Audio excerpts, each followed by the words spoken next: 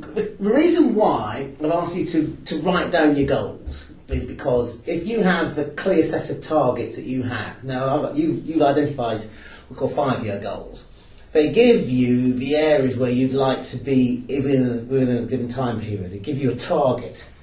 Now again, well, let's say if you have goals and targets which you can articulate, you can identify, you can see yourself in, then what you now have is a starting point for self-motivation. And as a leader of people, you need to be able to motivate yourself. The first person you need to motivate in a business situation is yourself. And that's a core concept of effective leadership. If the leader is demotivated, then it comes naturally that the team will be demotivated as well. For me, if the leader is self-motivated, has a high level of drive and motivation to achieve targets, then the team will naturally follow. Or you will get a significant number of people within your team to follow you, because obviously what you've got there is you've got a target by which people can move towards. It's almost as if you say, come on, let's go, let's head them off at the pass, let's achieve that, let's win this, let's kick the bandits out of town, if you use a Wild West analogy.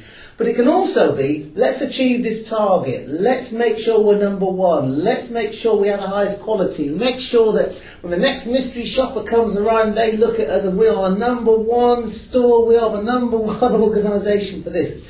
Now, the first key thing is identify your target.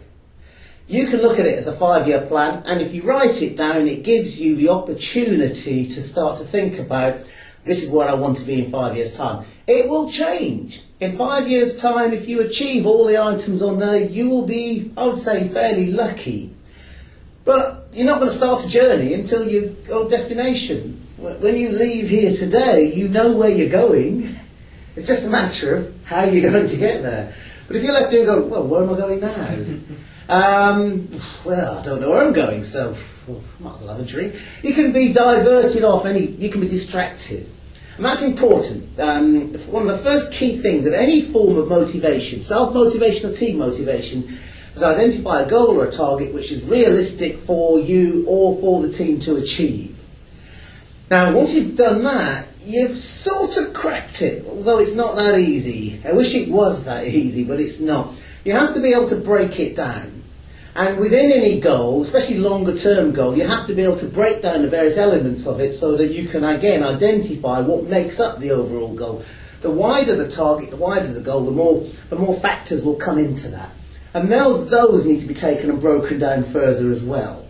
Because if you need to articulate that goal, if you want to influence and persuade somebody to do something along the way to get them to go with you, you've got to make the path as easy as possible, which means that the goal and the process need to be broken down. Now that introduces us to something else. I've asked you to do a 5-year, which you've identified. I want to break it down to something simpler, a 1-year. 1-year goal. And a 1-year goal, we have a form which we use on time management courses, but it's very applicable to motivation and leadership. It's annual strategy. I'd like you to identify within the next year what you'd like to achieve.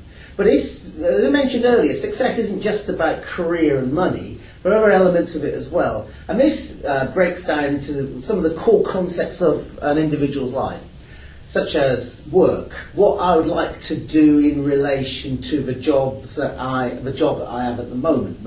Career, what I'd like to do to develop my career. Now that could be, in terms of work, it could be the day-to-day mechanisms at work, strategies. The career is more longer term, where I'd like to be, similar to what you've got on a 5-year. But to achieve that 5-year, you've got to do something within the next year. There's also financial, what I'd like to earn, what I'd like to save, what I'd like to do, especially if buying a house or a flat or something like that is important to you. Learning. Now learning is a very big goal for a lot of people. We learn all the time, but what we call actual active learning is something that you need to think about. Physical, sport, social, leisure, family, spiritual. It's even got spiritual on here. We are not just a corporate object.